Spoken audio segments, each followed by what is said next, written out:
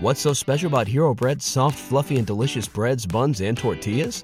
These ultra-low net-carb baked goods contain zero sugar, fewer calories, and more protein than the leading brands, and are high in fiber to support gut health. Shop now at Hero.co.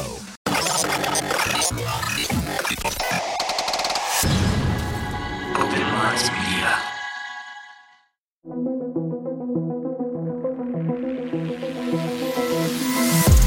The reality we live in can be a very strange place. Most of the time, fact being stranger than fiction. How will we ever start to understand this reality we live in unless we question everything? Join me and a guest as we unravel the mysteries of this reality, one topic at a time. This is Inquiries of Our Reality with Shane Jones.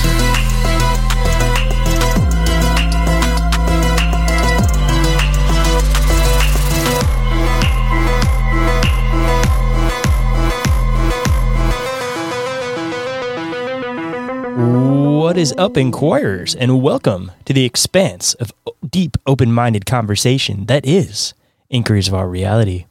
I'm your host, Shane Jones, inviting you to join me for today's fascinating discussion of self-discovery through the use of spiritual plants and the questions and perspectives only learned through a deep understanding of the psychedelic journey.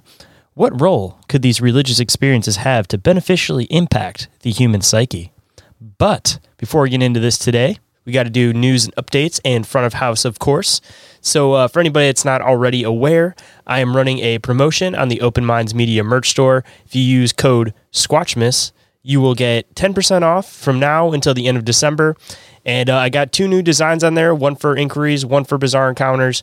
And I also have a new Christmas Squatch/alien design. So definitely worth going and checking out. Make sure you guys use that promo code and scoop it before Christmas, of course. And I'm also still taking questions for Bizarre Inquiries for anybody that might be interested in dropping a question for that. That is going to be going on forever, of course. So as long as we're running that show, keep giving us some questions for us to discuss.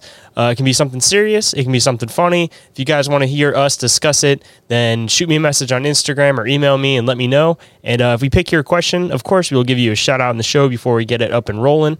And the first 2 episodes of that will more than likely probably get uploaded onto the normal feeds. But after that, it will become my Patreon exclusive. So make sure you guys, if you guys enjoy it, become a Patreon member. And moving into the front of house stuff, if you're not already following the show on social media, highly recommend that you do. I am the most active on Instagram, but I also am on Facebook, of course. Don't forget to go and follow on YouTube and TikTok if you want to get any of the video content I'm putting out. Mainly clips of the show, different things like that, but there is a lot of different other things in the works.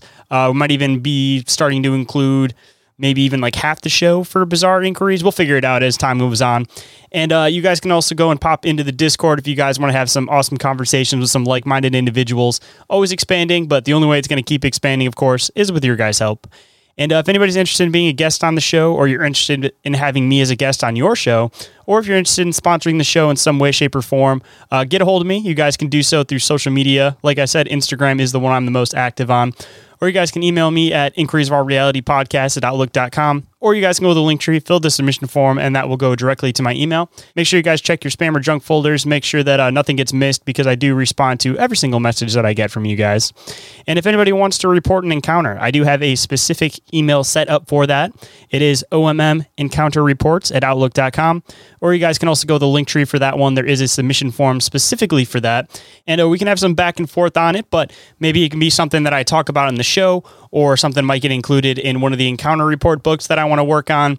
Or if you guys just want to share an encounter with me and not have it go past that, that's totally okay with me too. But we'll have some back and forth, figure out exactly what you want to do with your encounter. Or if you're close enough to me, I can even come and investigate it, depending on what the type of encounter was. And if you guys can't get enough of the content I put out, don't forget to go and check out Bizarre Encounters. I talk about it every single show, but it's a lot of fun over there. Oren and I, we deep dive into a variety of different topics, all pertaining to the paranormal, cryptids, UFOs, all the fun stuff, of course. And we do have some interviews and some encounter reports all in the mix, so it's definitely a fun show. I enjoy recording it, so I think you guys will definitely enjoy listening to it. And if you guys want to keep tabs on everything that I do all in one place, don't forget to go and follow Open Minds Media across social media. YouTube, the TikTok, the Discord, all that is under Open Minds Media. A little bit easier for me to put everything all in one place. So if you guys see Open Minds Media, of course, that's me. And if you guys want to support the show, there's a couple different ways to do so. You guys can become a Patreon member. Over there, you'll get things such as ad-free episodes of the show, early access to the show, lives of the show, live replays of the show, exclusive merch store discounts, exclusive giveaways, and there will be obviously the Patreon exclusive content such as Bizarre Inquiries. A lot of cool stuff going on over there. Always happy to take suggestions if there's more things that you guys would like to see as far as the Patreon goes, but go and become a member, of course, and support a podcast all in one swift move. And if you guys want to donate to the show directly to make it so I can get out to more conventions and be able to meet more of you guys can do so through Cash App, Venmo, PayPal, or Red Circle, which is the RSS host for the show. And if you guys donate, make sure you guys let me know that you guys donated. If it doesn't give you some type of option for a personalized message so that I can give you guys a shout out and give appreciation where appreciation's due, as I always say. And the third way you guys can support the show is through the Open Minds Media merch store. Always expanding with new designs over there. There should hopefully be, if it's not already up, some new designs that are going to dropping for Bizarre Encounters and Inquiries of Our Reality on top of the Squatch Mist design. And soon enough, as soon as Bizarre Inquiries gets up and rolling, there will be the Bizarre Inquiries logo design available over there too. And if you guys pick up something from the Open Minds Media merch store, don't forget to use that promo code SquatchMiss, or you guys can become Patreon members, get some even bigger exclusive merch store discounts. Highly recommend, of course, doing both. And number 4, you guys can support the show through word of mouth or by leaving a review or rating for the show on iTunes or Spotify. And if you guys leave a 5-star review, I will read it on the show and give you guys a big shout out, of course. And while we're talking about supporting creators, don't forget to go and check out Joe at Cryptotheology, always expanding with his awesome cryptid-related merch designs. I know for Christmas, he's got a bunch of different Christmas and holiday designs up, so definitely go and pick yourself up some awesome shirts to be able to wear at your family functions that you guys are going to be going to this holiday. And to all of my paranormal investigators out there, don't forget to go and check out the Chattergeist. I do have an affiliate link for that, but I still highly recommend it regardless. It's one of my favorite paranormal investigating devices that I've used so far. And it's created by Dimension Devices. So if you guys have any questions about the device whatsoever, go and hit up Barry over there on Instagram with Dimension Devices. And he is the programmer for the Chattergeist, so he can answer literally any possible questions that you guys would have on it.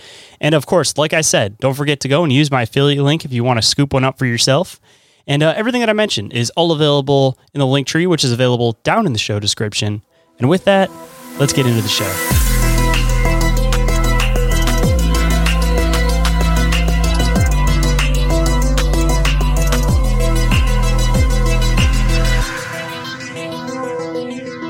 Please welcome to the show for the second time, even though it's been a very long time, seeker, medium, and artist, Whitney Fox. Welcome to the show. Hi, Shane. So glad to talk to you again. I've missed you, so thanks for having me back. Of course. Yeah, we tried to plan this out a couple weeks ago, I think, and then we had some stuff pop up, but it's been over a year, unfortunately, since we've talked, and we used to regularly talk, so I felt like this would be an awesome way to be able to reconnect again and get you back into the foresight of going back and forth, because I mean, every single time I record, I have your awesome pain that you did for me right above this. So like every time I go to record, I think about you every day, but we kind of lost touch. So I figured this would be a good way to reconnect again. It's perfect. It's perfect. Glad to be chatting. So I guess since it's been so long since you've been on the show, and for all the listeners that want to go back and listen, it's in the early teens of the episode. So if you guys want to go and find it, you guys are more than welcome to. Why don't you kind of give people a rough idea about who you are, what you do, and a little bit of your background? Okay, so you introduced me as artist, medium, and seeker, and I was, for sure, been an professional artist for almost 30 years, and medium as well. So the mediumship came as a result of my deep seeking, lifetime of seeking answers, and started working on that, and found that it's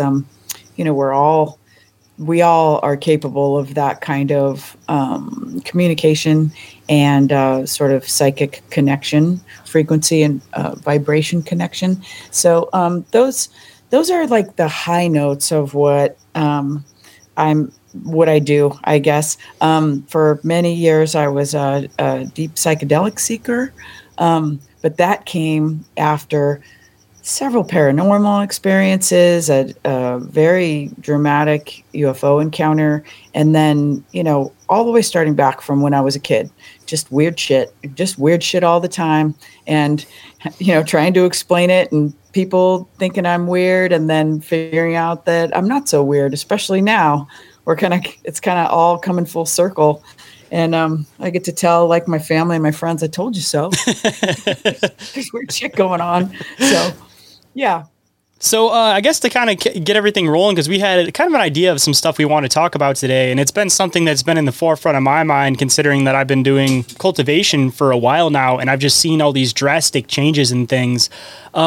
I want to get into like spiritual plants with you. So I kind of wanted to get kind of like your view and standpoint on it before we get rolling into the meat and potatoes of the conversation. But just another quick little side note for anybody that is interested in your paranormal encounters, go and refer back to that earlier episode. So we don't have to go over it again, but I just had to throw it in there because I'm sure that sparks some people's interest. So you just got to go back and listen to that. For sure. Yeah. Yeah. Cause I can go on tangent after tangent. So not necessarily a bad thing. I love hearing it. Like I said, the first episode was absolutely great, but I don't want to have to rehash everything again, considering that we covered it immensely on the last one. But we will definitely get into some of your psychedelic experiences because it definitely falls into the way that the psychedelic plant realm seems to be pushing nowadays. But I guess so everybody kind of has a little bit of context. Why don't you let them know a little bit about like what your experience is as far as like psychedelic plants and all of the research that you've done into it, so people kind of know the standpoint that you're coming from before we get into it. Okay. So I guess I could go all the way back to my first mushroom experience. I think I was probably about 16 first time I tried mushrooms, and I knew something else was going on there. It was for sure just I grew up in the beach cities of Los Angeles, and it was just out with all the people that I surfed and skied with, and we were just doing a thing, right? And then I realized on that first trip that I was being talked to by the plants. For sure. We just went running around the town, and every plant I saw had, essentially a face and a frequency coming at me. So even though I didn't know anything about shamanic journeys or ceremonies or anything like that, it kind of seemed like it was a foreshadowing for later in life.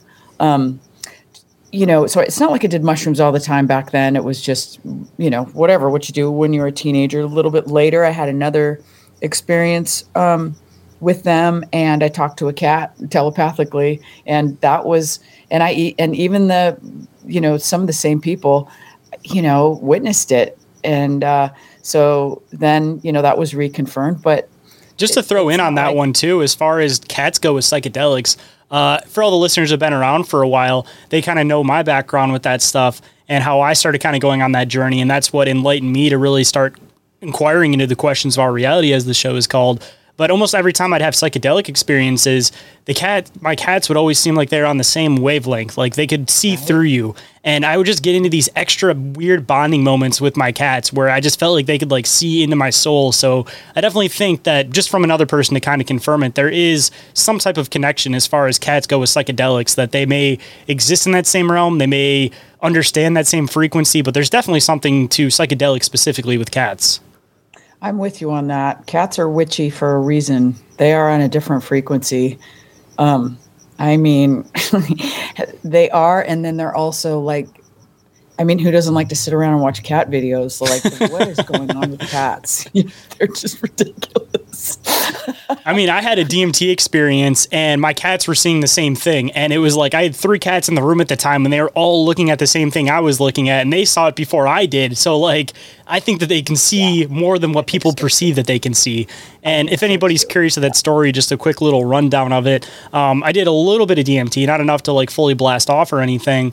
But my cats just all started staring at this one direction in the room. So I turned and looked in that direction in the room, and in my pillow, I started seeing these geometric patterns appear. And I saw what the best way to describe it is like the uni, like the Japanese demons that are like very colorful looking. I saw one of their faces in the pillow, and it was doing this thing where it was like the finger like beckoning towards me thing. And then as soon as I kind of noticed that, the DMT doesn't last very long, so it started falling back out because I wasn't enough again that I was like blasting off or having any kind of crazy experience happen yet. But it was just super weird that this thing was like beckoning at me and faded out just into the pillow, and all my cats were watching the same thing, and it was 3 cats in the room that were watching it. Yeah, so that's, I guess, kind of what I mean, like mapping the shamanic slash psychedelic realm. Just because we don't have our third eye engaged on the regular doesn't mean cats don't or animals don't. It's possible at all times. I mean, just another thing, just another house pet, like a dog. Dogs kind of read your mind. They know how you're feeling. If you're sad, if you're happy, they vibe on that immediately. So cats are witchy, and they're familiars for a reason because they see more and they know more. And I think they're an archetype for a reason. The witch's cat. So anyway, kind of moving forward, I had a third, as a really young person, I had a third pretty powerful mushroom experience up in Sequoia National Forest, camping up there and frying my brains out, and then having the plants, essentially come alive and talk to me, and spent a whole day laying in a ditch next to a river and talking to the plants, So you would think that possibly back then I would have started the more shamanic journeys and stuff, but life got a hold of me. People weren't really doing that. It wasn't really a thing. Or, I guess McKenna and the like were around, but I wasn't, it didn't come across my wavelength. Much later, went through a hard time in my life, a divorce and all of that kind of thing. And when I would think about, intermixed in there would be all of these other paranormal experiences in my seeking mind, studying out of body and lucid dreaming, and having some precognitive dreams, and that's also happening concurrently. So me knowing that there are, psychedelic realms you can go in without any plant medicines. Wasn't learning to meditate yet, so I hadn't had that experience, which later learned that you can have a full-blown psychedelic experience with meditation alone. Didn't know that. Just knew that there was something else. So when I went through the divorce, I had reached a time in my life where I was, it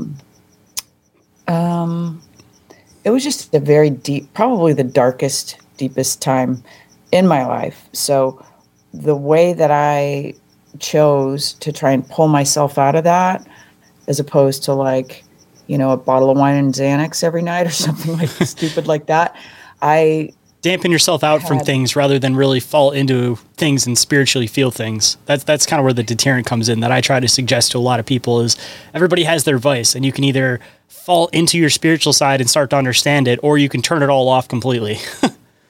Absolutely. Yeah. And stay there, stay stuck there. And in any case, it came into my mind that I was going to find someone here. I had heard that there were ayahuasqueros here in the States. I was going to travel to South America, but my kids were still all at home, and to take that kind of money and, also going through the divorce, it was just not something that was a financial possibility. And then I had heard that you could find ayahuasqueros, shamans here. And so I set to work on it and did a deep dive, and I found a very powerful one, just by the grace and luck of God and fate. And maybe the plants I have to say the plants did have something to do with it. Nature in general was bringing me signs that this was the path that I was to be going down. And when I found this person, the fact that I knew that I could trust him right away, and I started working with him with ayahuasca. And then after my first ceremony, I knew that I was going to have to really, really delve into this, because every time I did a ceremony, I just had more questions. And so learning about that plant and how it works, and it can be made from more than one plant. There's the typical ones, but then there's also there's other compounds that that can be mixed to make different kinds of ayahuasca with different frequencies and do different places. I've also found that where the ayahuasca is brewed has a different frequency and a different tone and a different mood and different lessons. And so to say I did a deep dive on it, I took it very seriously, and I was starting to help facilitate the ceremonies, and in working deeply with him, I was part of the team to, we were going to open a retreat center and outside of Tijuana, and we were just starting to kind of work on that. And then this person, he died. And so I kept seeking and I kept working with it. I didn't have I never quite got back to the place that I was working with him.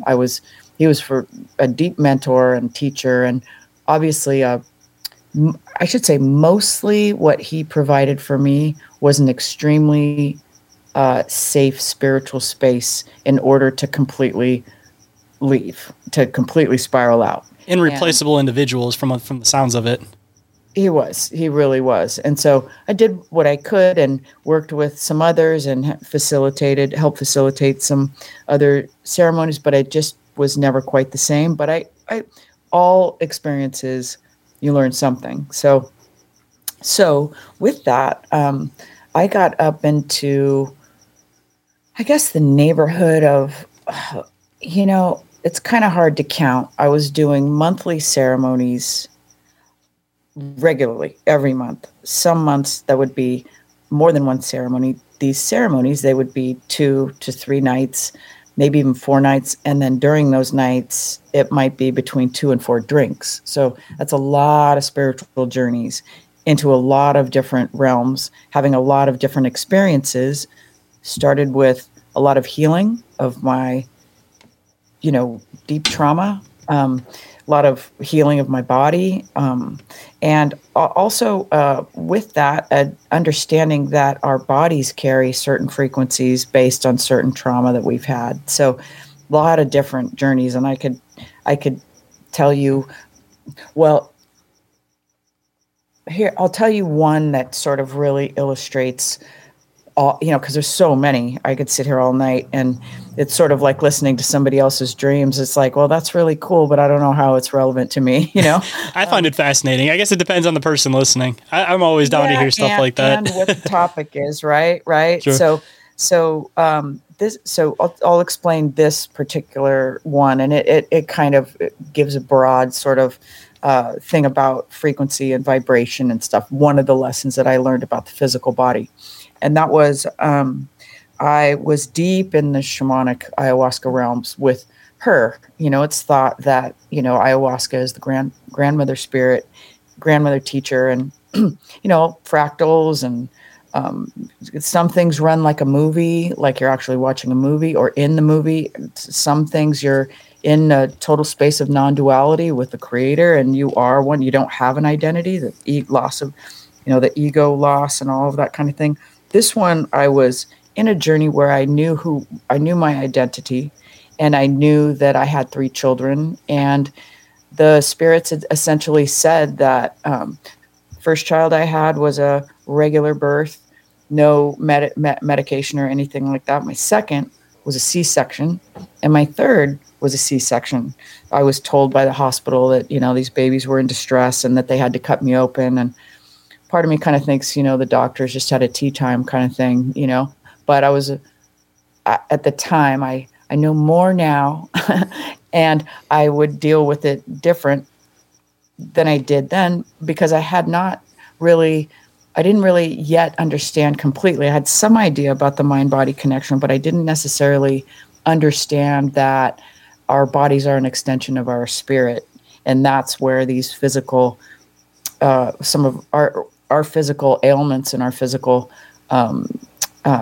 illnesses, etc., start with a single idea in our bodies. And so the spirit helped me elaborate on a thought that I'd already had about the mind-body connection. And she said, so you know, you had two C-sections. And then in that vision and in that realm, you know, and just as real as me and you talking, if not more real, I said, oh, you know what, but the hospital, the cord was around the neck and around her neck, around his neck. And I was going, you know, making excuses. Right. And she said, well, that's nice. You're still going to have to rebirth them in the spiritual realm so that they don't carry that trauma in their bodies and their soul for eternity or for the rest of this lifetime, or, you know. And I was like, what do you mean? I did the best I could. They're here and they're alive. And she was like, that's nice. I don't really care. Are you into making excuses, or are you ready to get to work? And so with that vision, I said, of course, my love for them is unconditional. Whatever I got to do, I'm in. And so I relabored those children on the floor of that, you know, that house that night with all of the other people in, you know, I've got somebody next to me clucking like a chicken, and I've got somebody else that's, you know, thinks he's a Native American, you know, chief and banging a drum. And as these ayahuasca circles go, right? Everybody having different experiences all at the same time. Yeah, you know what? And that's the thing, just a sidebar on that, is the longer I did it, the deeper I got into how those ceremonies work. You think it's their own experience, but it really is all tied together. So what happens is your neighbor's frequency is coinciding with your frequency to help you do the healing. So that's why the Icaros, if any of your listeners have, there's got to be some that have done ayahuasca ceremonies and understand it, the songs and you know, what's sung and the music that's played creates the physical frequency to go along with the journey. And whatever frequency you're bringing through, whatever healing you're bringing through, the shaman, the medicine, you are your own shaman, right? So in any case, with this particular vision, I felt the pain, I felt the suffering, I did the screaming. I was absolutely convinced that when I opened my eyes and it completely came through, that there would be like a mess on the floor. The only mess that happened was on the psychic realm. But it was just as real as this. And so I understood that we walk around in these, the meat suits here in this 3-dimensional realm with our programming and our screens and our beliefs that we've been told to believe. And someone says something like this to you, like, oh, well, if you have a C-section, you know, on the shamanic level, your child might carry some scars from that. And so this was one way to do that healing. Possibly knowledge is another, just the knowledge of it and the prayer for forgiveness or prayers or, you know, that frequency is very powerful. So with that, I came back and I understood on some level that I also understood on some level what unconditional love is. Labor, any gals out there that have gone through labor of any kind, whether it's C-section, all natural, anything. I mean, there is nothing like it. It is brutal. It is right next to death. I mean, the pain, there's no greater pain, there's no greater suffering than childbirth, right? So to go through it again and also be in a state of mind where I was not only willing, that no one was going to stop me from bringing through that kind of sacrifice and unconditional love. And, you know, you can extrapolate out what is unconditional love. It's sacrifice. And then, you know, takes us back to the sacrifice of Christ, if you will, if that's all symbolic, if that's a realm, if that's a frequency, you know, maybe whether a guy actually was put up on a cross or if it's just a frequency, an energy of sacrifice, of unconditional love. I know I feel like that kind of sounded like all over the place, but no, it completely makes sense. I've kind of gotten into this whole concept about you have to experience pain before pleasure. And even just in the mushrooming experience, I've kind of noticed that for myself, that most of the time when you go to do mushrooms, when you're coming up and you just have, your body feels really uncomfortable. You feel like you're going to throw up. You have all these different feelings that aren't necessarily good, comfortable feelings. But in order to get to the enjoyable feelings, you have to go through the suffering first. So I think it's symbolic that with most things in life, you have to deal with the suffering aspect before you get the pleasure from it. And the only way to be able to get the enjoyable part of it is by first willing to sacrifice yourself to the suffering in order to get there first. So it completely makes sense, at least in my mind. Yeah, surrender too, right? So, well, and with ayahuasca, and it does happen with mushrooms too, is there is a bit of a cleansing of the physical that needs to happen. And sometimes, sometimes you throw up, and a lot of times with ayahuasca, for sure, it's very common to purge either one end or the other. And it's believed that that purge it's not food you're throwing up. It's not your bowels you voiding. It's pulling it at the psychic sludge out of the system and prepping it so that you can receive these messages or that you can see and feel and understand what true forgiveness is, or what grace really is, or unconditional love really is, because we carry around so much of the toxic, our toxic beliefs about, things that we're programmed to believe that really aren't the truth. And they settle in our bodies, they settle in our bones and settle in our blood. And I tend to believe that that's what illness really is starts in the mind first.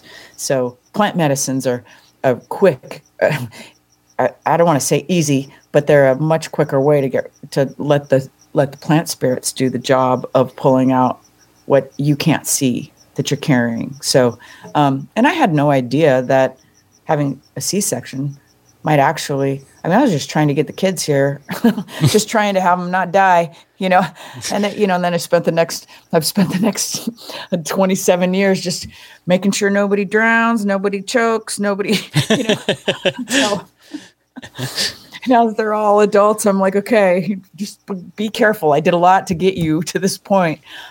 So just using that to illustrate one of just hundreds of lessons, not all about the mind-body connection either, about history and past lives and dead loved ones. And I could literally go on.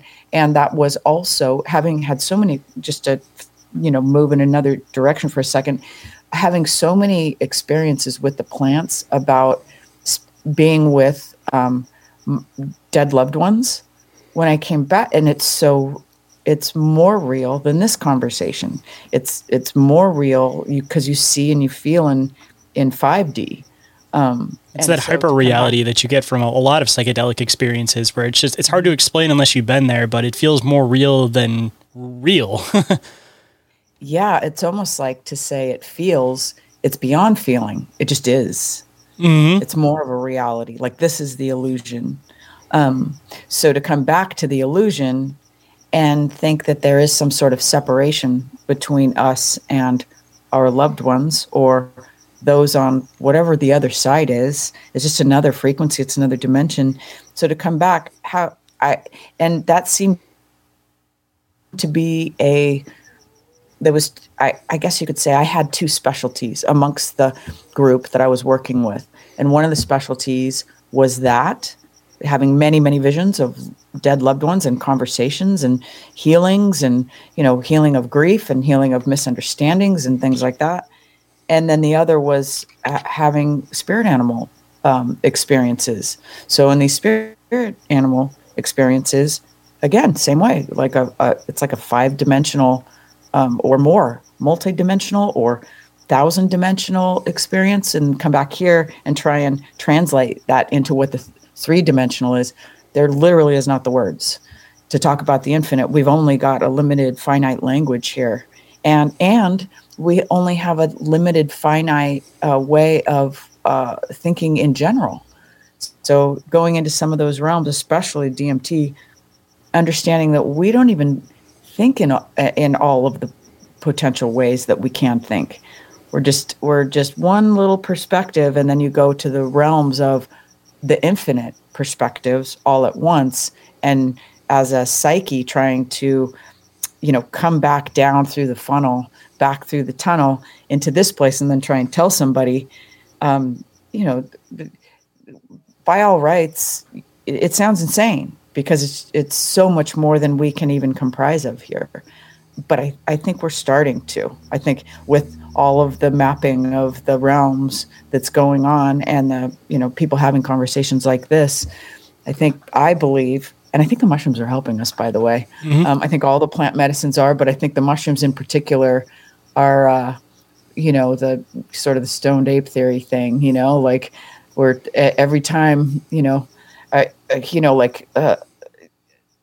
46 and 2, right? Are we going to have more chromosomes at some point or less chromosomes so that we have a totally different way that our brains function because of using these substances that maybe every religious experience was a result of somebody getting into some business, the burning bush and turning over a rock and being like, what's that? That's exactly what I was going to bring up was the burning bush concept, that a lot of people that follow the biblical narrative kind of like demonize the whole like psychedelic realm, but I don't necessarily think that's what it is. Like I often wonder if, you talk about God more as like a male entity, and then you talk about Gaia, the, Mother Earth, as more of like a female entity. And it seems like for creation, you need that male and that female energy. And maybe the Bible was written from one type of perspective, but I often wonder if it's a matter of the combination of both, that there was the male version God, and then there was also the female consciousness that is the earth itself, and maybe they somehow created together, and the way to communicate with both of them is through these plants. And it's not necessarily that like the fallen angels came and like taught people how to use these specific herbs, but rather it was the plants themselves learning to communicate and trying to teach people about the real reality. And the fallen angels had nothing to do with it. It was just a matter of the motherly female presence trying to be able to have an interaction with people, and the godly male presence having an interaction with people. And again, you go back to the Bible and there's the burning bush. There's like all these different references to psychedelics with people having religious experiences and talking to God. So it can't necessarily be demonized if half of the Bible is based off of people using these types of things in order to have these religious experiences. But it's just a matter of being kind of hidden in the language, that most people will hear burning bush and they think of a literal burning bush rather than the possibility that somebody was inhaling something from a burning bush and in turn having these religious experiences. Like, I think that the Bible has a lot to say, and there's a lot of truth in the Bible. But at the same time, though, we also fall victim to language and translation of language. And there's a lot that's there right in the forefront that we kind of skip over just because of it just being lost in translation. Yeah, good way to break it down. Absolutely. I don't know if we've talked about this, but did you ever read, I think it's called The Sacred Mushroom and the Cross? I'm aware of it, but I haven't actually read it. That's the one where they refer to Jesus actually being like a mushroom or something, right? Yeah. So, just briefly, the book is, it's fascinating, but it's also, it's a little bit of a dense read. So I think that's why, because it's like anything that's providing a ton of information and also some science and some, a lot about language itself, it gets a little technical. But essentially, Allegro was a linguist, and he was originally tasked, hired, etc., to help translate the Dead Sea Scrolls. And so he was among 3 linguists, I believe, and what he staked his reputation on and said what he found was that, in a nutshell, like this is like breaking it way down, but essentially he said that in his interpretation through his education, what he was finding was that in the Dead Sea Scrolls, essentially the name of Christ translated to Christ being the sperm on a mushroom, sperm of a mushroom, something to that. So almost exactly what you said. So was, like the union between God, sky and earth, and God and Mother Earth kind of thing, and also coming through a mind-altering substance of the mushroom. So with that said, also, I've heard, you heard, what do you know, right? Like, okay, I heard it doesn't really mean anything, but I did hear someplace that they feel that Moses's burning bush was acacia. And so I've had ayahuasca made with acacia, and it is a religious experience.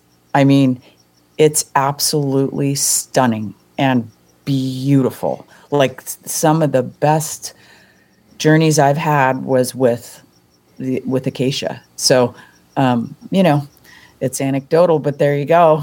I mean, just to throw something in that's kind of weird to think about, that I was kind of thinking about as you were describing the book. So you talk about how Jesus turned water into wine. So back a long time ago, wine isn't like how it is nowadays. Wine contained mushrooms. So by using mushrooms and different things, you could turn water into wine using mushrooms. Literally. So that could also be a depiction of that. And then they talk about like how Jesus could walk on water. Mushrooms are buoyant. They float. So that could also be part of what falls into that part of it too.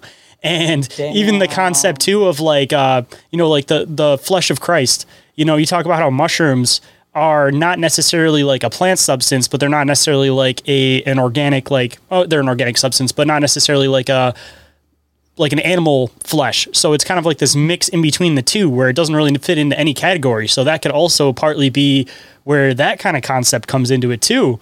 And it's just a matter of just how people have broken it down through time. And I mean, part of it could literally be the fact that they didn't want people to be able to talk to God themselves when you start talking about like the hierarchy of like what the church turned into. So rather than having people realize that they could actually talk to God themselves by using these things, they've demonized those and possibly created like an archetype of Jesus. And rather that they, the person that we think of as Jesus could have just literally been a shamanistic individual that talked about mushrooms in particular. And through translation through the church, they turned the substance that he was talking about being like the seed of Christ, of God, into him himself, and deterred away from this magical substance that was involved with it because they didn't want people to have religious experiences on their own. They wanted people to come into the church and think that there was a hierarchy that you had to get the holy word from these particular individuals that were picked out to be able to speak about God. So, I mean, it could have just been a mix in translation that they just knew what was actually up. So they kind of deterred away from that and just started kind of mixing parts of the story to try to fit the narrative that the mainstream church was trying to do at the time.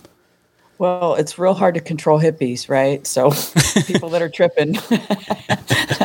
So yeah, exactly. And to mess with the control system, if you can go to source directly. I know it's been talked about a lot, but it seems relevant here about Christmas time and the winter solstice, about how, I'm sure you've seen images of the old Christmas cards that always have the mushrooms in them and, like mushrooms in your stocking and, and the Siberian shamans that look like they're dressed like Santa Claus and they're drinking, reindeer piss and tripping balls at the solstice in order to bring back the information, bring back the healing, bring back the, the flying reindeer and, if anybody hasn't heard that concept before, it's just Google, mushrooms and vintage Santa. It's funny you brought this up because I broke it down on the last episode right before this, talking about the connection on stockings, why there's presents under trees, the whole concept of the Amanita muscaria, that it's a neurotoxin unless it's ingested by a reindeer. Like, I fully broke this down recently, so the listeners are fully up on this concept. Okay, that's great. And then also like bringing a tree into the house, like those mushrooms grow under pine trees. So it's like if that whole Yule sort of ceremony. It's a ceremony, right? You bring in to the house, and then it goes back to the sun going away for 3 days and then coming back on the 25th, and it's very shamanic. It is the high holy holiday of shamanism is the winter solstice, the sun returning. So, I've always thought that the story of Christ is very interesting. Even the one that we're fed, born in a manger, surrounded by animals. And then that's kind of funny because if you think about the mushroom concept, that mushrooms grow out of animal feces, it also kind of fits in that concept too, that Dude, he was born in a manger with animal feces, that it was a mushroom to begin with. I didn't even think of that. That's so great. Oh man. And the virgin birth, there was no mother. They just appeared. Virgin birth. It's kind of all there, right? Yep. The Star of Bethlehem, that I don't know if you listen to Neil Young, but that line from what is the song? But when he says maybe the Star of Bethlehem wasn't a star at all. And essentially he's implying that it was a UFO. So, where exactly did this story come from? And we just kind of sing carols and songs about Christmas, and nobody really asks. Like, I love the idea that animal dung, is the fertile ground for, like the sacred cow, right? They don't, it's sort of worldwide. I've always kind of thought that, the cow is sacred because all the sadhus in India and Nepal, and they're also tripping balls and talking to God, so. That's why the 3 wise men came. They're actually shamans. Yeah. Right. So I don't know. That's an interesting topic. And I think we're all kind of looking around at this point, at least in the last decade, and wondering how Coca-Cola really sold us what Christmas is with the modern Santa, so I'm glad you broke that down last one. I'm going to go back and I'll listen to it.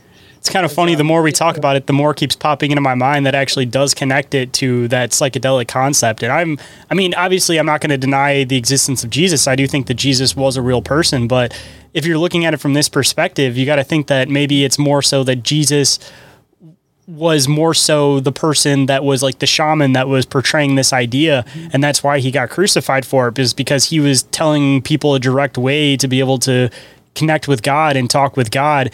And they just kind of misconstrued all of the magical abilities that mushrooms have, for example, and pretended like it was this one particular person when it was never necessarily him, but he was just like the person that they were speaking through to portray the message. Right. Just too much truth. You can find too much truth when you have the direct line. There is something to that. And then we've got all essentially the fairy tales. So, when we talk about Christ, we call another word for him is the Son of God, even though, we're all God. He's the representation on earth and, the product of the marriage of earth and sky. So, which is, if we can get there with that he is the embodiment in the three-dimensional of God, and God is what I've experienced in my deepest DMT experience, getting essentially a near-death experience and going and being with the divine source and trying to come back and explain it or describe it, completely impossible. All I knew is there was nothing to it except for love, right? And so if we say Christ on earth or Jesus here, if we can't call him Christ. What's so special about Hero Bread's soft, fluffy, and delicious breads, buns, and tortillas? These ultra-low net-carb baked goods contain 0 sugar, fewer calories, and more protein than the leading brands, and are high in fiber to support gut health. Shop now at hero.co. We can't call him Jesus. We can't call him that. We can call him love. Any words that he's written, all the red letters in the Bible, you can just name him love, and it's still going to be the same thing. So that reminds me that recently I heard someplace that there is like a resurgence of interest in Christ in the Middle East recently, with like all of the unrest there. So what does that mean? That there's being an infusion of, say, the Holy Spirit and the spirit of love in a very hate-filled place. So is that it? What else would Jesus do? Maybe that is the second coming, that suddenly people are talking about love again. Maybe it's not necessarily a person, it's a frequency. I don't know. I could definitely see that even in like the US, for example, because I've talked about this a few times on the show, that everybody gets into this spirituality concept that you are God yourself. But once you go down that path, it seems like you've been on that path. I've been kind of on that path. It starts with individual spirituality, and then it turns into, God spirituality. Like everybody starts off on that path, like that's the entryway, because everybody likes having the concept of you creating your own reality. But the farther you go down that path, it seems like more often than not, people get back into the God perspective of things, which is starting to happen again in the US. Like there's a reinsurgence of just those same beliefs after all of this crazy stuff that's been happening the past few years, which kind of brings it to the next point of conversation that I kind of want to get into about this separation from spiritual plants that seems to be intentionally placed that I've noticed. And coming from somebody that's working in the cannabis industry, it seems like just a prime example would be like tobacco. That tobacco for the natives was a very spiritual plant. It wasn't this cancer-causing awful plant that everybody perceives that it is now. But now that big corporations got a hold of it, all this additional stuff has been done to it in order to pull the spirituality from it. Now it's this awful substance, and now they've even created it to be obsolete, where people are using vapes now, and not very many people are actually smoking tobacco. Not that it's real tobacco to begin with anymore, but then it's starting to move into cannabis. That cannabis was a very spiritual plant, and the more that it's commercialized, the more it pulls away from the spirituality of it. And I mean, it may even be the plant itself, that these plants are actually conscious, just not in a way that the average person understands. So by treating them with disrespect, they're going to give disrespect back. So the more that you separate the spirituality from the plants, the farther people are going to keep going away from the spiritual path. And I know we were talking about it before the show, but I definitely think it needs to kind of get rehatched and brought back up, that the average cannabis user that's been smoking for years, myself included, it used to be a lot more of a creative high. Like you'd want to be able to go out, you'd want to create things, you'd want to do art, you'd want to do this. And it seems like for more people that I've talked to than not, it doesn't do that for them anymore. It pulls your ambitions from you and makes you sleepy. And it's not the same high that it used to be. And that could be caused by all the different ways that they're producing it now, because it's all about quantity over quality. Or it may be just because the plant itself feels disrespected, so it's giving disrespect back, that it's not giving you that creative muse anymore. Instead, it's dampening your inhibitions to really do anything, which was the viewpoint that people had of it back in the day. What everybody knew wasn't really what was happening, because all the most creative people are smoking cannabis in the day. And now my biggest fear is that it's pushing into mushrooms, because they're starting to decriminalize mushrooms. Everybody and their brother is growing mushrooms. And when I used to do that kind of stuff, like I would have really positive results doing all these spiritual things with them, like playing music for them, talking to them, never going into the room when I was in a bad mood, just keeping positive energy for them. But now they're talking about how they can synthetically produce psilocybin using different types of bacteria and algae. So they're pulling away from even the spirituality of the plant, and they're basically giving you the rush that you get from these things without the actual spiritual tie to the plant itself, and in turn making the actual plant obsolete, because the average person doing it thinks it's all about the high feeling that you get from it, when that's never what it was intended to be in the first place. It was supposed to be spiritual tools for growth. Yeah, we talked about it a little bit before, and I tend to think that what you just described is intentional by the parasite class that want to keep us asleep, because they know we're waking up. They know that people are using these things, to not just mind expansion, but having their own spiritual relationship with the other realms, with the creator. And so, of course, they have to. Of course, it has to be controlled, and of course, it's going to dumb you down and keep you in your cubicle. It's just that I believe in humanity. I think human beings are very powerful, and they're very wise and very smart if they allow themselves to be. And just the fact that you've brought it up means that it's possible that people, or it's probable that anyone that has a real relationship with any one of the plants, even if it's just, the tomatoes you're growing in your backyard, is you feel their frequency and you feel their vibration. Everybody knows that if you grow a garden, your food tastes better because it is better. It's not some mass-produced GMO that's not even designed to actually give you nutrition, let alone a frequency, ingesting a frequency. So of course it's going to extend to cannabis. And then heartbreaking, I guess it's heartbreaking. Maybe it's going to be a giant red pill for everybody, though. And people just go, oh, so mushrooms now? You can't do that. You're not going to be able to take the spirit out of something and have people still pursue it. I mean, some will, but then there'll be the great awakening on that as well. People will understand, oh, this is my relationship with the creator, with the plants, with the animals, with my family, with my community, with others, is between me and them, not between me and Raytheon or me and whatever, Coca-Cola, or Disney. They're not my filter for what reality is. And if it takes something as something that's having such a massive global resurgence in, connection with the shamanic, like cannabis, people start to wake up from that, they'll reject it. And I don't know how long it will take, but eventually human beings, you just look through history, they eventually reject what is not natural, what is not normal, and what is not of God, what is not of light, what is not of growth and expansion. Things that are of retraction, they eventually kill themselves. They eventually eat, it will eat itself. They'll just kind of go away like every other trend that is not productive.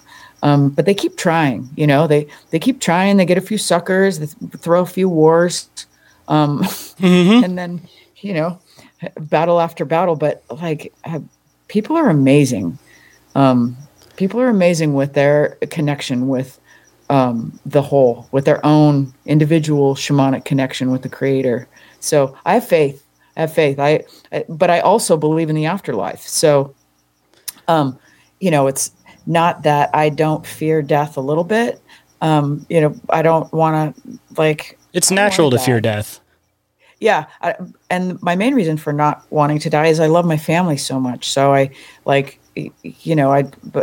don't want to end that. So that's my only fear of that ending. But I've had enough deep experiences as a medium and as a journeyer, that this is not it. So we're not done. We're barely just started. This is the realm of the illusion and the Maya, right? So, so taking that to the next natural stage, it's okay, so we have a lot of wars, or we have disease, or we have, the thing from 2020 that'll never go away, that have supposedly killed people, and clot shots and stuff like that. It's terrible, but it's for this realm, and there's infinite realms. So one of my concerns is when I was having egoic deaths, is I was really, really concerned coming back to this identity, that I was not going to even recall or even know who this identity was. And it was a real shot to my ego, or a real shot to my, integrating back here.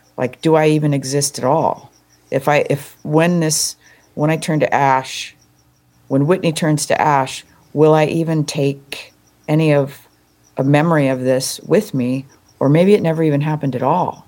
And so I still go down that rabbit hole sometimes, and I'll kind of lose touch with what reality really is. So it's, with that said, what if we leave here, we turn to ash, and we don't even know what the clot shot was, or we don't even care. We just move into some other part of the frequency that is the creator, the infinite creator. So I asked essentially this question in a deep psychedelic realm, and I was essentially told, you'll remember if you want to. It's, will you want to, is the question. Do you remember the good, the bad, the everything? Does Hitler, that's a whole other topic, if Hitler was Hitler at all, but but is Hitler sorry? Is Hitler regretful? Does he remember? Does he care? Is there what? And for all we know, especially Shane, the way this culture is going, I'm not even 100% sure the guy even existed. I don't know. I wasn't there. However, my father was there. My father fought in World War II and, marched into Auschwitz and some pretty heavy stuff. So, but that's still, second person stories, so what do we know what's real? the first thing we started talking about, me and you, before you started recording, was time itself. Like, what the fuck is time? It's like a human-made construct, depending on where the placement of the sun is in the sky to begin with. And we've created rules and laws of it when realistically there is no rules and laws, because even where the sun sits at specific time alters throughout the year. So it's strictly 100% a human-created concept. Except we've got methods of measurement. Like, I know that I don't want to eat that tuna fish in my fridge after 3 days. That's not happening. So I need time, because food will spoil, will age, our bones get brittle, our dogs die, like, we've got these methods of measurement. But like you said, it's how we measure it is how many times this, the earth goes around the sun, or the sun, and also we don't even know that space is what we're talking about, right? Like, what is that? Is that somebody's just put this clock in the sky for us? I don't know. I've not gone to space. I don't know. So it's all sort of, we're just like, la-da-da, just skipping along going, oh, yeah, I know what time is. No, we don't. We don't have any idea what it is. So, but it could alter regularly, and we'd have no idea to even be aware of it to begin with. Like, time could speed up and slow down constantly. And if our clocks, everything gets shifted with it, we wouldn't be aware of this even the slightest bit. Right. Based on our perception. Yep. So it's all about our perception. Going back to psychedelic journeys, roughly when you do ayahuasca, you can stay in for, more than 2 hours, but roughly it's, you come up and then you're in, and then you come back and you look at your 3D clock and you're like, oh, wow. Okay. 2.5 hours went by. When I've had experiences that lasted 1,000 years. I had an experience that I was a redwood tree for its entire lifespan, right? So, and then come back and be like, oh, wow, I got that all done in one night. Dang. And then, with DMT, the DMT that I did was, Bufo frog, and whoa, that was every lifetime that anybody has ever had, and then some. It was in the infinite, and come back and be like, that was 20 minutes. Now I'm going to go home and make my son and husband dinner. What is this time thing? I'll never see time the same. It's just this thing, this, consensus reality we all agree to, and get pretty caught up in, for sure. And I mean, even talking back about the whole like time concept too, well, I want to deter back for 1 second about the psychedelic concept that we're talking about. I'm kind of hoping that when it comes to all of these spiritual substances, that people will realize what's happening over the controlling forces getting too cocky about what they're doing and rushing it too quick. Like, tobacco was a very gradual thing. Cannabis seems to be a very gradual thing where they were knocking out all the little guys so you can't produce it at home. And they try to make it seem like it's something unachievable for you to actually be able to do yourself, so that people can't actually experience both things next to each other. But if they rush the whole mushroom concept with the artificial version being right next to the actual version, hopefully people will have a standard of comparison. And by actually trying to rush it, they'll actually make it so that people realize there's a huge difference between these things. Because just a prime example, a long time ago, you sent me some tobacco that was naturally grown in Peru and blessed by shamans, and experiencing that and smoking that is significantly different than the tobacco that we perceive nowadays.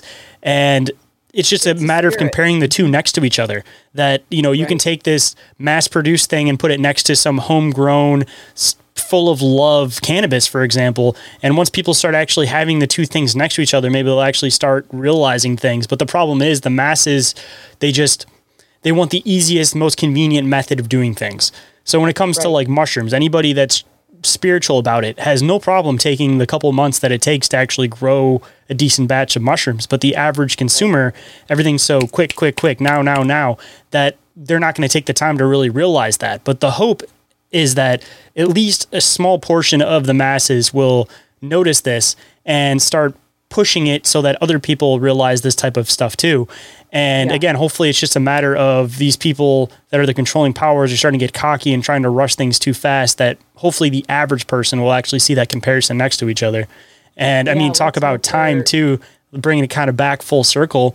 That I hope their greed factor shows their hand. Exactly. Yep. And even like I said, with the whole time thing, they think that they think that they're running out of time or something like that. But it's just a matter of they're making things too close together, that it's kind of blindsiding people left and right. But once people kind of realize that time isn't necessarily as we perceive it, and you can slow it down to exist in a moment in particular by itself, that maybe they'll actually not be flooded by all of these outside concepts and actually be able to focus on one specific thing and realize what's actually happening in front of them. Because again, time's an illusion. So take the time to sit back and enjoy the moment and realize how much slower time moves once you learn how to actually exist in the moment. Yes, exactly. It's funny too. I believe nature always wins. Nature wins out. So if even if it takes, in all manners of ways, right? Nature will talk to you through plant medicine. Nature will talk to you through your garden, through your food, through your cat.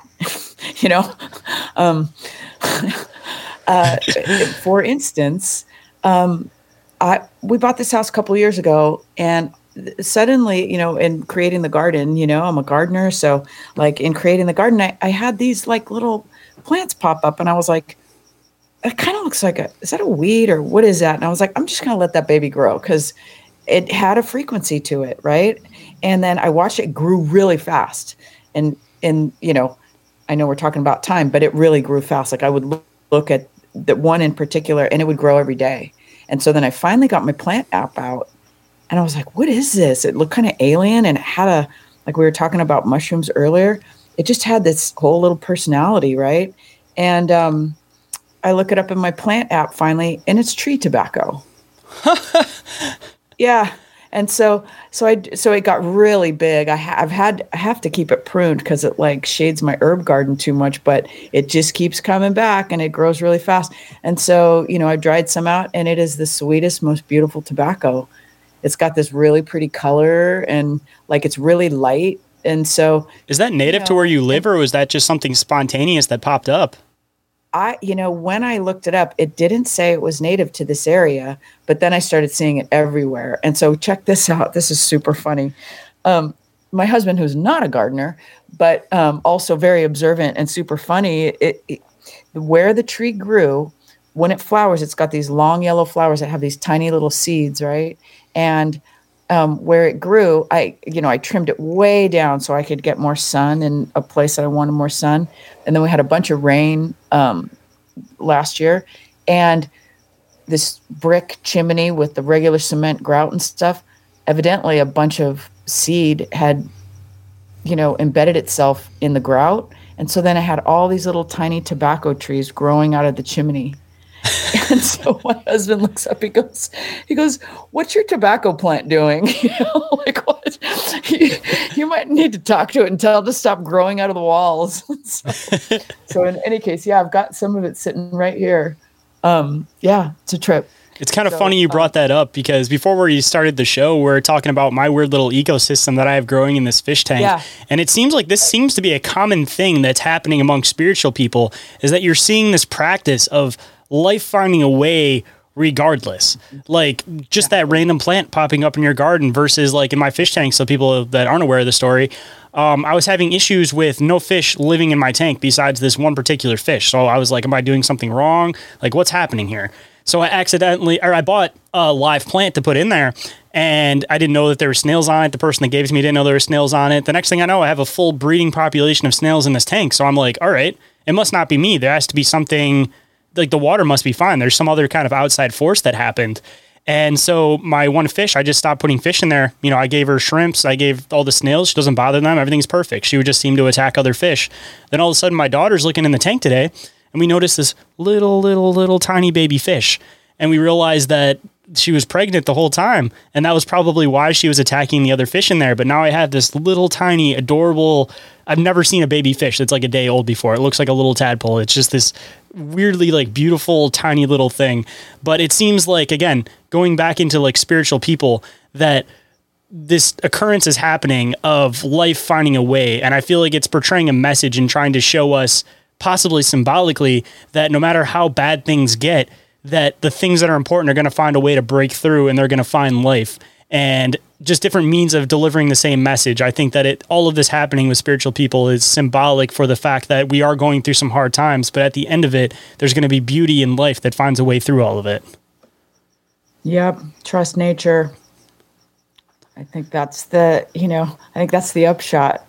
Mother Nature, you can't mess around with her.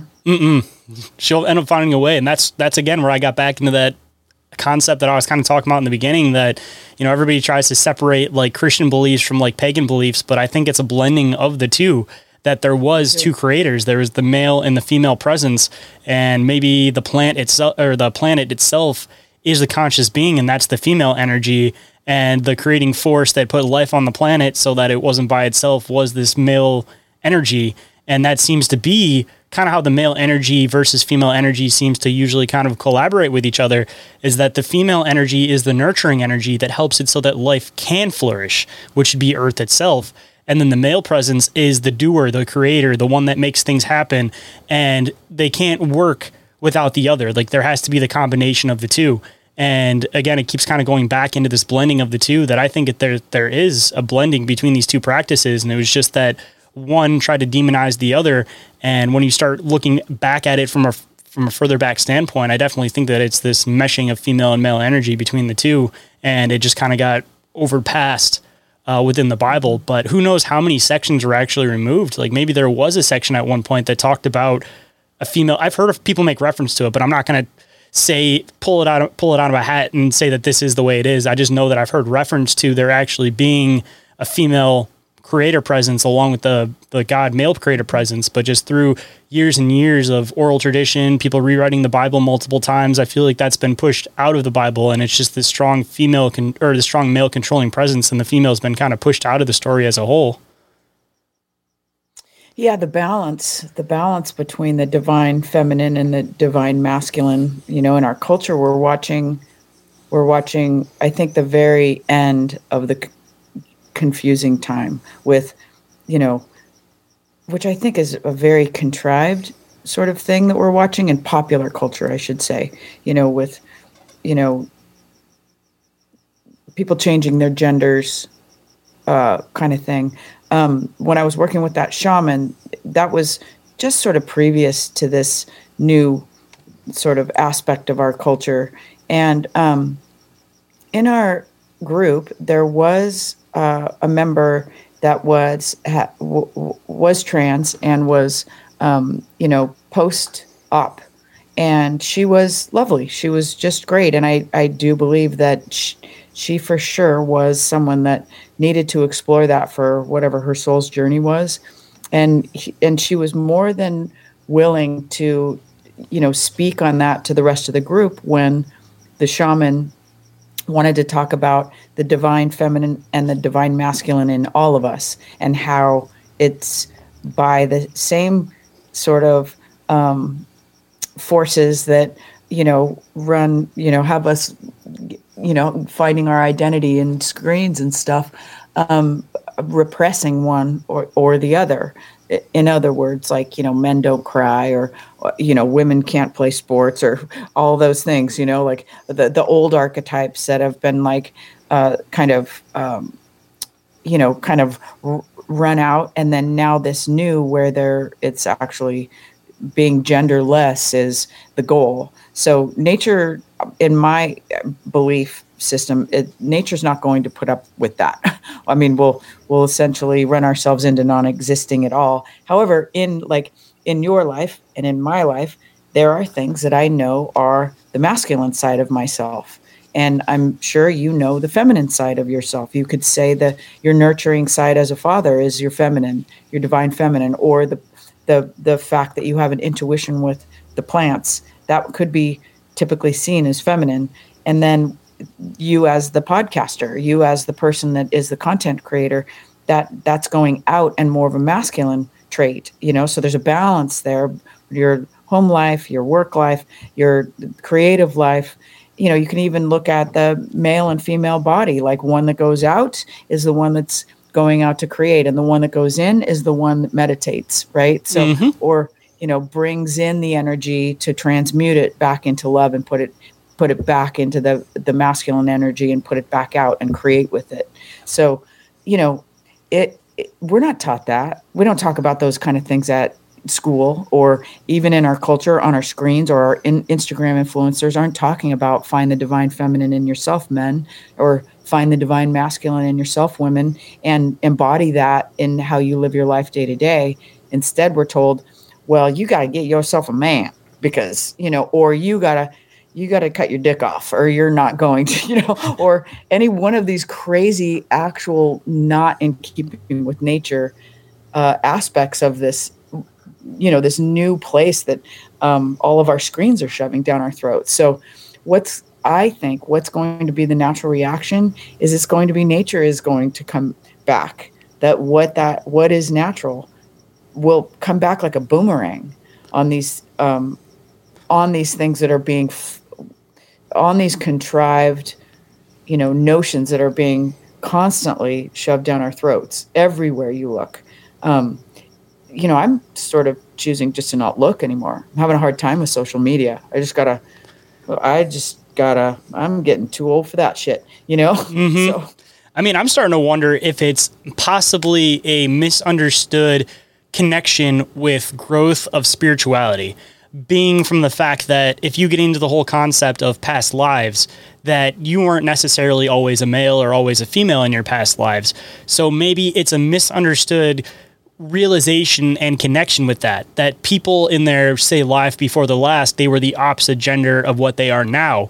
And they're so heavily connecting with that, but not understanding why they're connecting with that, because all of the spirituality is starting to be on the rise again, that rather than realize that they're having remnants of past lives that they've lived, or that they still have a heavy connection with their past lives, society is pushing them into thinking that you mentally are thinking that you're this thing, so you need to physically change yourself to this thing, rather than realizing that, again, it's just a rise and a reconnection with your spirituality, and realizing that, again, you have to blend the masculine with the feminine in order to be able to go about your life to begin with. And just, again, misconceiving the fact that you do have these memories subconsciously in your mind, and they're just hijacking it and pushing it into a whole other thing that it wasn't necessarily intended to be. Because assumably, if you're living the life as this particular thing, it was intended to be. And I mean, I've even said maybe part of the journey to begin with is that you do need people that are doing these transitions so that it can kind of help future generations in a way to understand how they're feeling. Like, there has to be trial and error in order to get to the positive point. And maybe some people's life journey is that they're intended to do the transition so that they can show the positive and the negative of going about those types of things, so that future generations can learn from all of the things that you choose to do in this lifetime. Like, again, maybe it's a blending that's needed in order to help with the spiritual growth, because people have to understand that, it's in some cases, people work out great. They enjoy the rest of their life after a transition. Other cases, people become worse off than they were before the transition. But the only way that we'll ever grow and learn through this time is through people actually doing these types of things. And whether it's a positive thing or a negative thing, it's still needed in order to learn and grow from it. Right. Everything is medicine. Everybody learns something, whether it, and like we said before, what's good, what's bad, matter of perspective. So it's where it becomes, in my mind, bad is when others have their freedoms taken away. So as long as everybody is free to be who they are and don't get, canceled for not using the right pronoun kind of thing, or, because then that extends itself into the freedoms of others. And that's where it's gotten really weird, is when we have like corporations and, ESG and things like that are taking away the freedoms of those that aren't participating in that exploration process. Explore away, do your thing, a lot of doctors getting really rich. I'm not sure that's necessarily, whatever, doctors deserve to get rich too, I suppose. But, if there's we're so really still so early in this whole process, and I know it's a kind of random out there topic. I do think it is connected to divine feminine and divine masculine. We're being pulled away from divine anything. So, if we're told, no, you just this is what the rest of the culture is doing now. Don't even think about the divine aspects of your own internal your psyche and your spirit. Just do this. This is the answer. To very maybe young and impressionable and possibly groomed people that haven't had a chance to even mature enough to consider the ramifications of.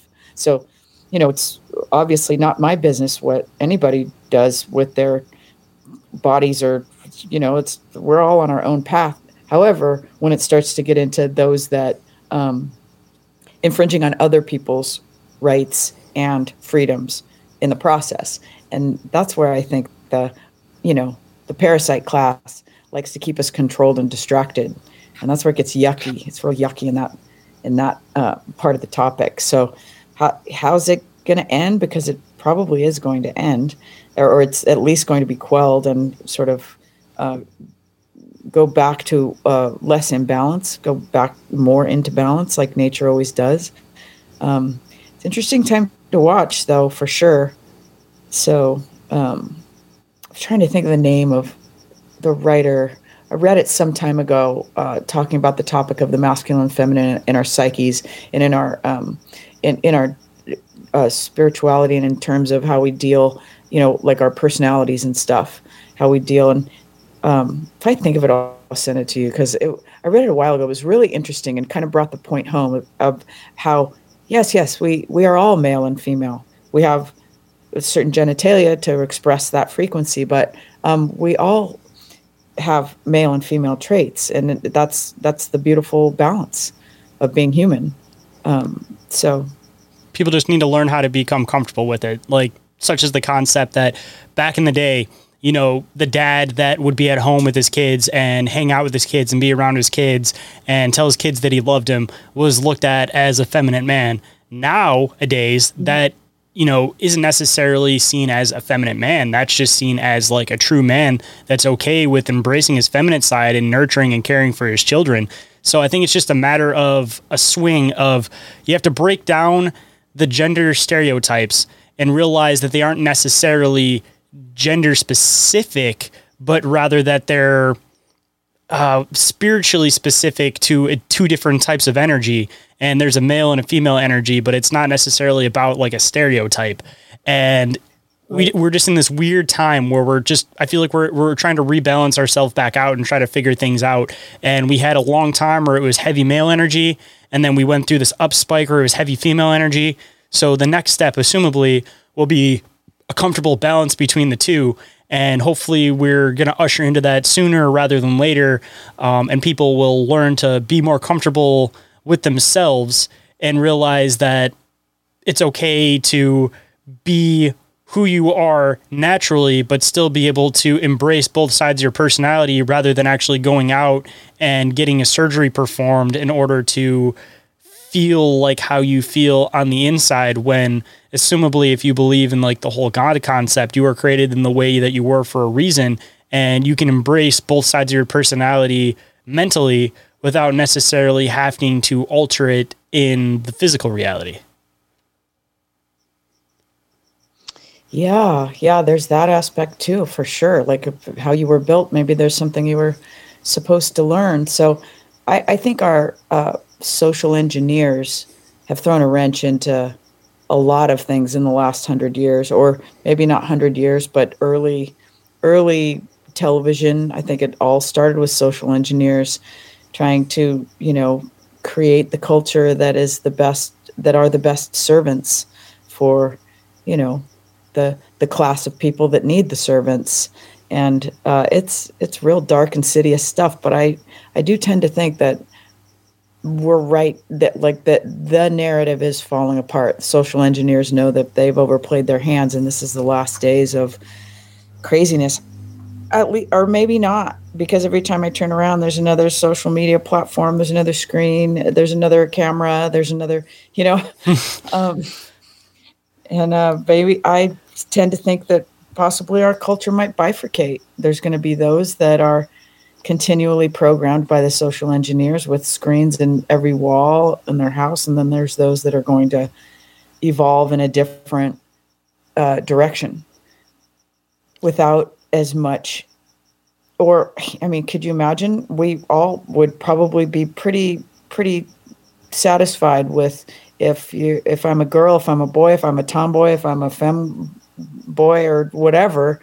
I probably wouldn't have a problem with it at all. I'd just be happy being me if I didn't have somebody telling me how to think all the time. Very true.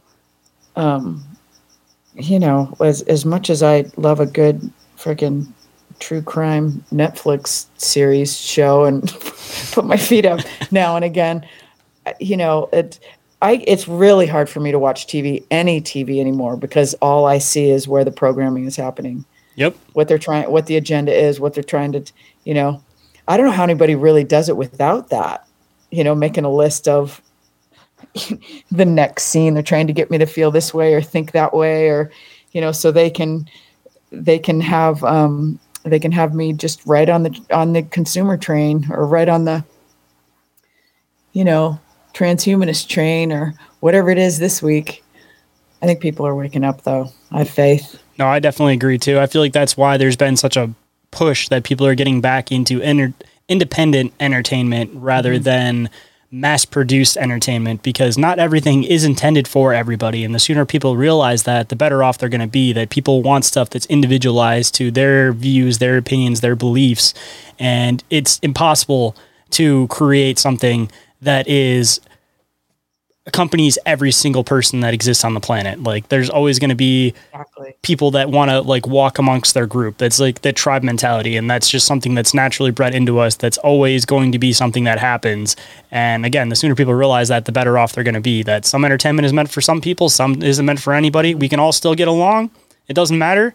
But we don't always have to all be watching the same thing. So like, if you stop trying to accompany everybody into everything, the better off you're going to be. Like, create something for this group of people, create something for this group of people. And I feel like in turn, by doing that, the groups are going to be able to get along better, because then the opposite opinions aren't getting forced on from either way. And then maybe the people will actually come to a mutual understanding at that point. Yeah, it seems that people are starting to wake up to the agendas. And, so as soon as a good majority of the people wake up to the agendas and understand, then things will, like, comedy will be funny again.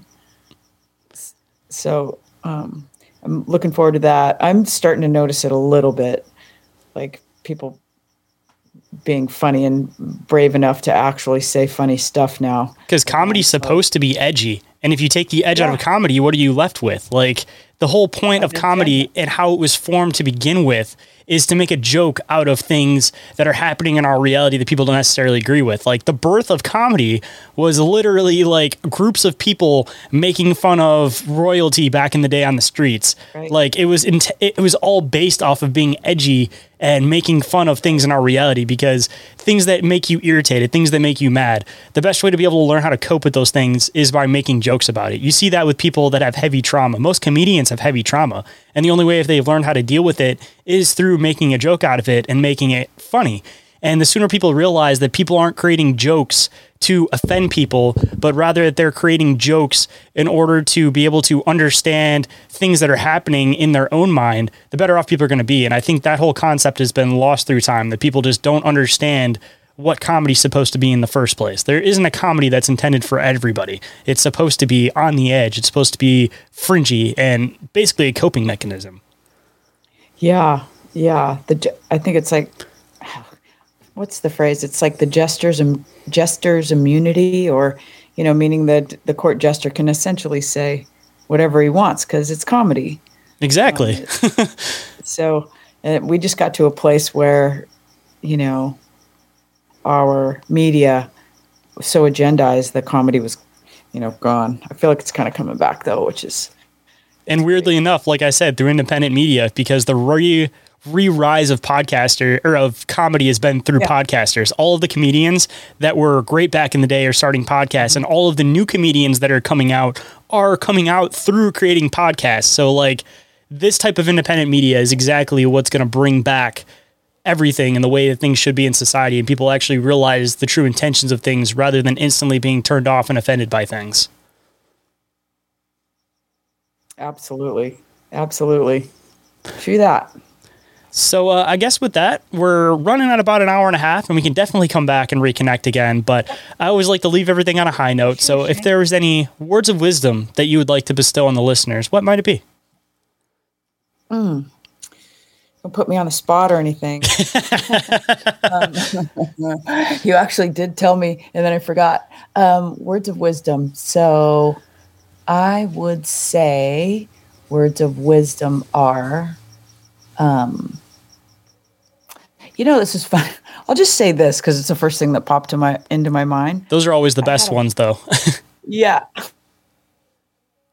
I had a gang of family in town for the holiday for over a week, and a little bit of my husband's family, a bunch of my family, and that everybody's kind of got their conflicts, and not everybody. There's a few conflicts going on, right? And I had the blessing of somewhat kind of being in the middle because I love all these people very much, and I'm not having the conflict but I've been asked about, people trying to pull sides and stuff like that, and I might, if I said it once, I probably said it a dozen times. I said, you can be right or you can have family. You can't have both. So I'm just going to extrapolate that out because I think it is a little bit of a mindset, right? Like you can go around and you can say, I'm offended, or I need this. I'm right. The way I see things is right. Or you can have friends and family and coworkers and stuff. And it's okay to keep your shit to yourself and not be right. So, and I guess essentially what I'm saying is like people are more important than your opinion, right? If you love people, let them have their opinion, let them have their say, let them have their place, because ultimately it's time together, and you can't replace it. You can't replace the time with those that you're trying to relate to, because there's so much. I mean, now that I've said it all, it sounds kind of corny, but there really is so much division and divisiveness, like in every realm, whether it's over the water cooler or it's in traffic or, over Thanksgiving dinner or something. It is pretty easy to just go inside your mind and just be like, you know what? I don't need to win every fight. I'm going to choose my battles. And, so that's the post-Thanksgiving wisdom I'm going to say is, you can be right or you can have family. No, I like that. I was actually, while you were saying that, I was thinking that it's a matter of pick your own battles for the sake of having community, kind of just to extrapolate it a little bit past family. But if you want community to exist, you have to pick your battles. And not every battle is worth being fought. And everybody is very angsty nowadays where they just want to be right all the time. And it's not about that. Life is about having compassion for others, understanding others' perspectives, and in the end, basically you have to have give and take in order to be able to create a community. And balance. We've lost touch with that. Yeah, we have. We certainly have. So, that's my last words of wisdom comment. And then call me later. I might have something else. We'll save that one for the next show we do. Yeah, perfect. And if anybody's enjoyed this conversation, they want to get a hold of you for any reason whatsoever, they want to check out your art, which I highly recommend doing because you have some of the most beautiful art I've ever seen. Like I said, I have one in my studio that I look at every single day. Where can everybody come and find you at? Yep. I've got a website, which is whitneyfoxmedium.com. And then I have an Instagram that is at TricksterFox7. And then another Instagram that's Dawn Whitney Hall. All one word, DAWN, WHITNEY, HALL. So, and then where else can you find me? Shoot me a message because I really love hearing from people and having comments and stuff like that. So, and let's stay in touch, Shane. I love our conversations. Absolutely. I was about to say the same thing. I appreciate you making the time to come on today. And every single time we have conversations, they always end up being some of the most meaningful, pleasant conversations that I come across as far as my podcast goes. So we definitely have to make sure that we don't go nearly as long and maybe even set something up where every 6 months we come back around and we just have one of these types of discussions because they're always just wonderful. And I'm sure the listeners love hearing them too. Okay, perfect. Yeah, we'll put it on the calendar, whatever time means, but 6 months. Let's do it. It'll be fun. If you guys enjoyed this episode, don't forget to leave a review or rating for the show on iTunes or Spotify. And if you guys give the show a 5-star review, I will read it on the show and give you guys a big shout out. And don't forget to report your encounters to the Open Minds Media Encounter Report email, which is ommencounterreports@outlook.com. Or you guys can go to the link tree, fill the submission form for that, and that will go directly to my email. And if you want to get a hold of me for any other reason whatsoever, you guys can email me at increaseofallrealitypodcast@outlook.com or go to the link tree, and there is also a submission form for that too. 2 separate submission forms, so make sure you guys go to the correct one that you guys are intending to be looking for. And you guys can also get a hold of me, of course, through social media. You guys can do so through Instagram, which is the one I'm the most active on, or Facebook. Of course, that's also definitely a viable option too. And everything that I mentioned is all available in the link tree, which is available down in the show description. And with that, hope you guys enjoyed the show, and I'll catch you on the next one. Have a good night, everybody.